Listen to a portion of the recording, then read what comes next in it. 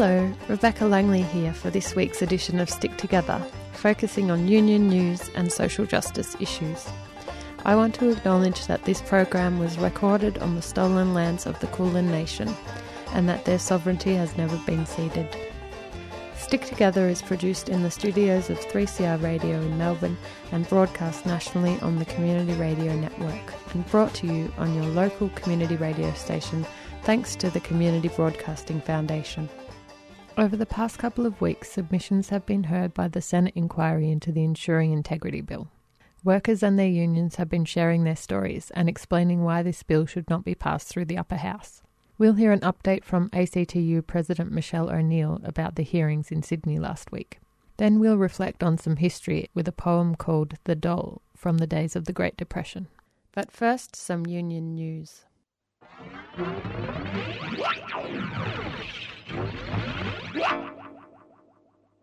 On September 26th, the Sydney Morning Herald reported that hardware giant Bunnings has blamed a coding error in its payroll system for underpaying superannuation to a number of its staff for the past 9 years. The error affects part-time workers in its Australian stores who worked more than their annual contracted hours in the 2011 financial year onwards, which in most cases only affected superannuation payments from May or June in the relevant year. It is understood that excluding compensation, most affected workers are owed less than $200 in unpaid super. Bunnings would not reveal the full amount it had underpaid its workers, saying it was undertaking a reconciliation and would make a back payment plus compensation to affected employees in 4 to 6 weeks. Bunnings is the latest in a long line of prominent retailers found to have underpaid their staff in recent times, with automotive and outdoor retailer Super Retail Group admitting earlier this year it underpaid its managers $32 million in unpaid overtime. Jewellery chain Michael Hill, apparel retailer Sunglass Hut, and celebrity chef George Columbaris are others that recently were found to have underpaid staff millions. However, the company may dodge some of the penalties for underpaying super as the government is attempting to pass legislation enacting a superannuation amnesty. If passed, Bunnings will not be required to pay the superannuation guarantee charge on the unpaid super, which consists of interest and an administration fee. In the last financial year, the tax office recovered $805 million of payments through its superannuation analysis. Bunnings is the biggest earner for parent company Wesfarmers, a Perth-based conglomerate making up 57% of its profits. In the 2019 financial year, Bunnings reported earnings of $1.62 billion and revenue of $13.1 billion. In a statement, a spokesperson for the Fair Work Ombudsman said it was aware Bunnings had self-reported superannuation underpayments to some of its workforce. Bunnings is just one of thousands of corporations that the Morrison government is offering an amnesty to go Scott Morrison free from billions of dollars in wage theft. While Attorney General Christian Porter was happy to talk big on penalties last week, the truth is the Morrison government is going soft on wage theft. United Voice National Secretary Joe Schofield said, "The amnesty on wage theft legislation that allows corporations to report unpaid super without any fear of penalty is being pushed through Parliament right now. This month, these are just a fraction of the wage theft cases that United Voice has been dealing with. In Victoria, courts have ordered owners of Upmarket St Kilda restaurant Tolano to pay 3 former staff more than $25,000 in outstanding wages and unpaid super, and they are still waiting to be paid. In Tasmania, employees have been left without 14 months of superannuation payments after the collapse of Glenorchy RSL. In Canberra, former workers of Southern Indian restaurant Binny's Katito are fighting for unpaid superannuation amid a wide range of alleged wage theft breaches, including making staff buy their holidays. ECEC Management Services, which runs 4 childcare services across Australia, including Gumnut Childcare in Lithgow, has not paid their workers superannuation since September 2018. In each of these cases, Scott Morrison is trying to open the door for an amnesty on wage theft penalties for not paying workers the superannuation they are owed. This is outrageous neglect of workers who rely on being paid their full super entitlements to plan for a comfortable retirement. What's the point of talking tough on laws and penalties if Scott Morrison is simply going to let bosses go scot-free? This government has launched legal challenges to workers' sick leave and holiday entitlements. It wants penalties for workers who take unfair dismissal cases, and it now wants to clear the way for a free ride for super wage thieves. Governments need to act in response to exploitation of workers, not wave it through. There is no excuse for wage theft. Bosses need to know there are serious consequences if they steal workers' wages. The Financial Services Union, or FSU, this week released a statement regarding work health and safety concerns of their members employed at the National Australia Bank. For months, FSU members have raised concerns about the impact job cuts introduced by Anthony Healy were having on workloads and their mental health. In several branches and Connect centres, it has got so bad employees contacted the union and sought the assistance of health and safety representatives. This week, media outlets are reporting National Australia Bank will be hiring 163 new bankers. Although this is likely to alleviate some of the work health and safety concerns raised by FSU members, there are still serious issues around wage theft. The move also raises serious questions about whether banker retrenchments over the last 6 months are genuine redundancies or a crisis of leadership and culture. FSU is considering referring this matter to the Australian Tax Office. If you have any further information, please email nabmembers@fsunion.org.au. That's nabmembers@fsunion.org.au. With negotiations for a new agreement commencing on the 1st of October, FSU members will continue to prosecute the case for fair pay and workloads across National Australia Bank. A while ago, I interviewed Chris Spindler from the AMWU about the situation of workers at the Alstom Rail Workshop in Ballarat, so I thought I'd give you an update from one of the local newspapers in Ballarat earlier this month. The Courier reported that Premier Daniel Andrews would not be drawn on resolving the crisis at Alstom's factory, leaving more than 60 workers high and dry. The lack of communication has workers furious. Ballarat Regional Trades and Labour Council Secretary Brett Edgington said a meeting should be urgently arranged and the uncertainty created for workers and their families is unacceptable. The workshop committee, made up of members from the Rail, Bus and Tram Union, Electrical Trades Union and Australian Manufacturing Workers Union, has met with local representatives but is still waiting to hear back from any ministers. AMWU delegate Ashley Mabbott said it was disappointing. I've had meetings with the Transport Minister and she gave me the guarantee she'd come up here and meet with us, and we're still waiting for her, he said. The mood at the moment's a bit sombre. Obviously people are a little nervous about what's going on in the next 8 months. To take a big employer out of town like this is a big hit. A lot of local workers, if they want to stay in the industry, will have to go to Melbourne or other areas, other states. This week, the International Trade Union Confederation called on governments to sign and ratify the Treaty on the Prohibition of Nuclear Weapons on the eve of a special signing ceremony for the treaty at the UN in New York. The treaty was adopted by the UN in July 2017 with a vote of 122 to 1 and requires ratification by 50 countries for it to come into force. So far, 70 countries have signed it and 26 have completed ratification. The horror of nuclear conflict is a real threat as long as nuclear weapons exist, and global tensions involving states that have nuclear weapons are rising. The world must learn the lessons of the catastrophic effects of the Hiroshima and Nagasaki bombs and consign nuclear weapons to the dustbin of history. The Prohibition Treaty finally makes nuclear weapons illegal on humanitarian grounds, as is already the case for chemical and biological weapons and certain other munitions. We call on all countries to ratify this treaty, said ITUC General Secretary Sharon Burrow. Currently, the world spends over $100 billion per year on nuclear weapons, and there are signs that at least some of the nuclear weapons states are modifying their arsenals.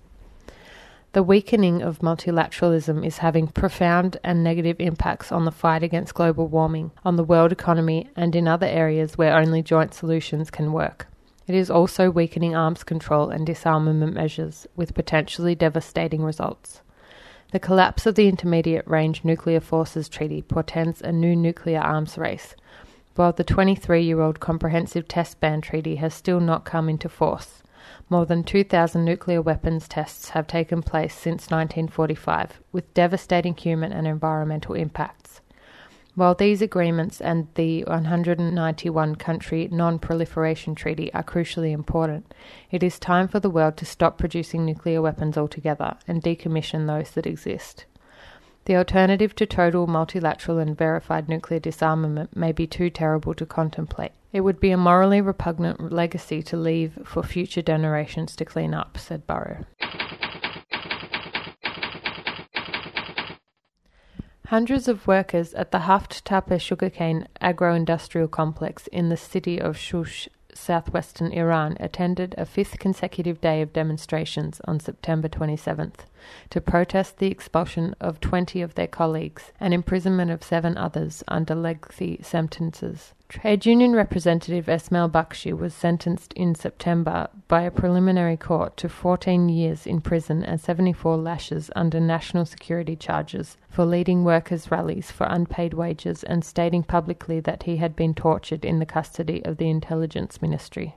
Iran is a signatory to the International Convention on Civil and Political Rights, which mandates in Articles 21 and 22 freedom of association and guarantees the right to form trade unions, and to the International Covenant on Economic, Social and Cultural Rights, which guarantees in Article 8 the right of workers to form or join trade unions and protects their right to strike.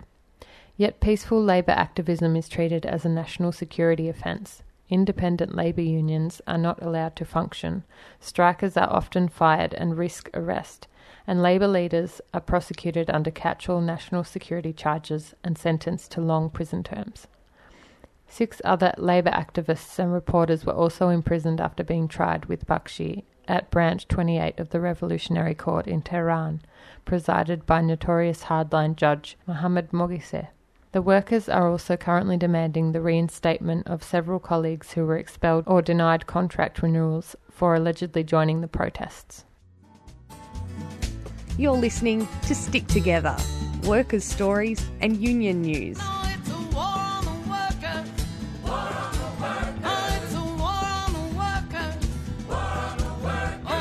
Broadcast around the country every week on the Community Radio Network. There's a lot of talk right now about the Ensuring Integrity Bill and what it would mean for unions and workers if it passes through the upper house, with the vote expected to take place in November. Many unions and peak bodies have made submissions to the Senate inquiry, giving powerful evidence as to why this legislation should not be passed. It is also important to note that the bill was voted down by the Senate in 2017, but has re-emerged under the Morrison government. Let's hear from ACTU President Michelle O'Neill about the Senate inquiry hearings last week in Sydney. Apologies for the high level of background noise on this recording. Hi everybody, I'm in Sydney and I'm here at the inquiry into the Ensuring Integrity Bill and the Worker Benefits Bill, and we've been hearing some extraordinary evidence today from some of our unions. We've heard from the AMWU, from the Finance Sector Union, from the TWU and from the SPSF part of the CPSU, and they've given evidence about how bad ensuring integrity is for ordinary workers, but particularly one of the things they've been talking about that's been so powerful has been about the sort of things that push unions to take unprotected industrial action that's in the interest of the public, not just members, but the safety of the public as well. We heard from Paul Bastian from the AMWU about the extraordinary campaign that the union movement was part of and that the AMWU was central in fighting for the rights of workers that had been affected by asbestosis and by mesothelioma because of the actions of James Hardie, literally a company that had seen workers and their families die on their watch, and then not only weren't prepared to compensate them, weren't prepared to pay what should have been paid for people whose lives had been completely destroyed, they were actually trying to take the company's assets out of the country and run so that they couldn't be sued, so that those workers and their families that couldn't get their justice for what had happened to them. And the AMWU talked about the action that their members took to take unprotected industrial industrial action, to take what in other parts of the world would be seen as just normal strike action, in a campaign to win fairness, in a campaign to win compensation, in a campaign to hold a company to account for actions they had taken that had actually killed workers on their watch. And it was such a clear example of the type of things that happen, what happens under Australian law, and how if this bill goes through, if ensuring integrity becomes law, then the AMWU and all the other unions and union members around the country that stood up and fought for the rights of James Hardie victims could see their union shut down, closed, deregistered as a whole union because they were taking up the fight for justice and for public safety. So that was just one example. The other one that we heard was from the TWU, and the TWU had a rank and file member who works in the armoured security industry, who go around in the vans collecting cash from places like clubs and banks, etc. And Charlie told an amazing story about their members who had been injured, held up, and some murdered on the job. You can just think about what that would mean, that your job involved that sort of risk, and the number of times that they had to take action to stop work to make sure that both their members were safer, but also the public. This is something that's happening on our streets, outside clubs, in normal, day-to-day life. You come across people collecting cash from premises all the time. So they took action, and they took action to protect, as I said, the general public, but also their members. Again, under this bill, if it becomes law, then that union could be deregistered, shut down, closed for taking action that I think any ordinary person would say is in all of our interests. So these are some of the things we're hearing about. The ACTU also gave evidence today, and we talked about how this bill is a bill that's going to hurt every worker and every union. Don't listen to the government's rhetoric about it. Don't listen to their story that this is somehow, a targeted bill for extreme behaviour. It's not. It's about what we do every day. The work that we do in bargaining, in trying to make sure that workers get their legal entitlements, and the work that we do in trying to make sure that we've got representation and a union movement that can fight for workers wherever they are, whatever sector, whatever industry they're in. And they have nothing to say, the government, about this when we point out, like we did today, that we've got a wages crisis in Australia with wages stagnant for 7 years. This bill will make that worse. We've got endemic wage theft where companies, corporations get away with stealing millions and millions of dollars of workers' money. And what will this bill do? Not go after them, but make it worse, make it harder for us to protect workers and get their money that's owed to them. And of course, we've got a problem with massive unsafe work practices across many sectors in the whole economy. Today I gave evidence about 111 workers who've already lost their life in Australia just in 2019. But this bill, no, it doesn't want to take action against the companies that have led to the death of those workers, led to their families not having their loved ones come home at the end of the day. No, what does the government do? They want to come after unions. They want to come after those people that stand up for safety, that take action to make sure that workers can get home at the end of the day to the people that they love. They want to close down unions because we are the body in society that stands up to the people, that stands up to the employers that are putting workers' lives at risk, stealing their money, and actually doing things that exploit workers on a daily basis. So it is great to be hearing from the other unions. We've got the rest of the hearing today where we're going to be talking about worker benefits, and again this is a bill the government wants to use to shut down funds that protect worker entitlements. And then tomorrow we're in Hobart for another hearing where we'll hear from unions in Tassie about what this bill means for them. So a big part of this campaign, make sure you let those crossbenchers know what you think about this. We want you to be talking to the Jackie Lambie, to Centre Alliance and to Pauline Hanson's One Nation, and make sure that those crossbenchers know how important it is to say no to this bill, to block it, to make sure that we don't end up in a country where workers workers' rights are at the bottom of the pile, to make sure that we do have a right to organise and have democratic unions where we choose how we're going to represent workers and able to do it in a way where we win fairness and justice every single day. So be part of the fight, get onto those senators, make sure that you explain to them why this is bad law and ask them to oppose this bill. Stick together. Yeah. Stick together. Yeah. Stick together. Stick together. Stick. Stick together. Stick together. Stick together. You're listening to Stick Together on Community Radio. We just heard from ACTU President Michelle O'Neill about some important submissions to the Senate inquiry into the Ensuring Integrity Bill. Next, I wanted to share a track from a record I found of songs and poetry from the Great Depression in Australia. The track is called The Dole and was written by Simon MacDonald. It was in the 1930s, the truth I'm telling you. Depression came and work was scarce and nobody knew what to do. The government gave us a handout that kept body and soul. Some people called it the susso. The out of work called it the dole. There were lots of men came from the city to live in the bush in a tent, with dishes and shovels to dig for gold, and nobody paid any rent. 6 shillings a week we had to live on, and some made a few bob at the gold. But the dole was taken back from you if over 6 bobs worth was sold. On Friday at the old town hall, half-starved men gathered round. Some could hardly stand on their feet, and others just sat on the ground. Bill Macy paid out the dole to each man, and each came out with a smile. They knew they could eat for a few more days, to keep out the wolf for a while. The council then put us to work for the dole, and said we could get double pay. And if you refused to do the work, you were struck off the list next payday. We pushed wheelbarrows and shovelled sand, had to work in the cold and the rain. Our boots had no soles, our socks were all holes. It was useless to complain. I walked around Newland to look for a job.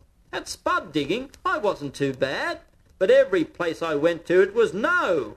A job was just not to be had. I said to one cocky, I must have some grass. I haven't got bread, jam or meat. He said, go round to the front of the house. The grass on the lawn is quite sweet. Then the war broke out, and like magic, the dole quickly went out the door. Work could be got anywhere at once, and we didn't need the dole anymore. We just heard a poetry reading of The Dole, written by Simon MacDonald. Now, we're not living through a Great Depression, but it is interesting to reflect on the policies and language that was used back then and how little has changed to this day. Here's a quote from Mr. Mays back in the time of the Great Depression. I was on what we termed the dole. Received a coupon after producing and answering and qualifying to the police a questionnaire that allowed me 9 shillings a week for myself and my wife. If this questionnaire was not answered to the satisfaction of the police force, you were denied that sustenance. However, later on, there was a scheme introduced by the Tubby Stevens government of a pittance of a couple of days' work each fortnight, which actually relieved them of the responsibility of giving you the 9 shillings a week for nothing.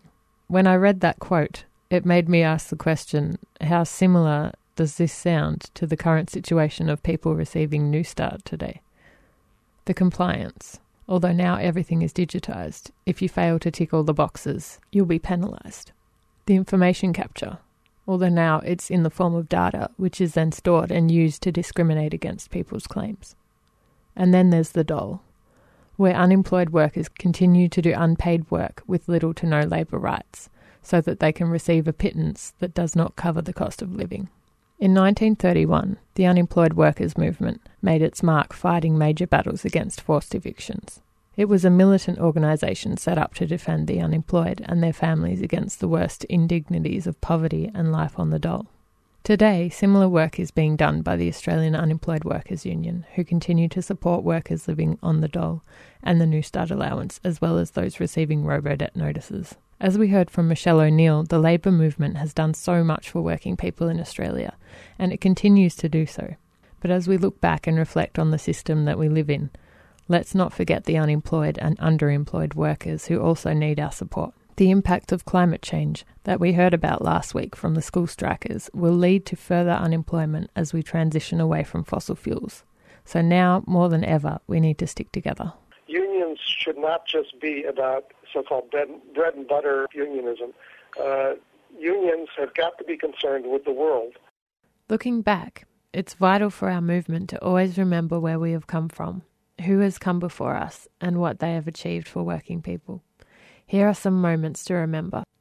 In Adelaide, on the 27th of September 1928, armed police were brought into Port Adelaide to quell riots during a national wharf strike. On the 28th of September 1930 in Perth, 22 unemployed activists began a hunger march to Canberra to bring their plight directly to the nation's politicians and agitate along the way.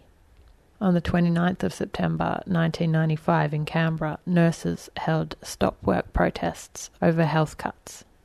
On the 30th of September 1975 in Port Hedland, 2 weeks of picketing by sacked salt workers, bolstered by wharfies bands, saw all the workers reinstated. Let's continue to remember and continue to fight. That's it for Stick Together this week. I thought I'd end the show with a quote from ACTU Secretary Sally McManus. "You can sack us, you can outlaw us, but you will never defeat us. For you can never crush or destroy a belief, the right of all of us to be treated equally and fairly. And you can never take away our power, the power of unions, the simple act of working people deciding to stick together." Stick Together is produced at 3CR Studios in Melbourne and broadcast nationally on the Community Radio Network. The podcast is available at 3cr.org.au, and you can contact the producers of the show at sticktogether3cr@gmail.com or by calling 03 9419 8377 and leaving us a message. Remember, wherever you are, whatever you do, there's a union for you. My name's Rebecca Langley. Catch you next time.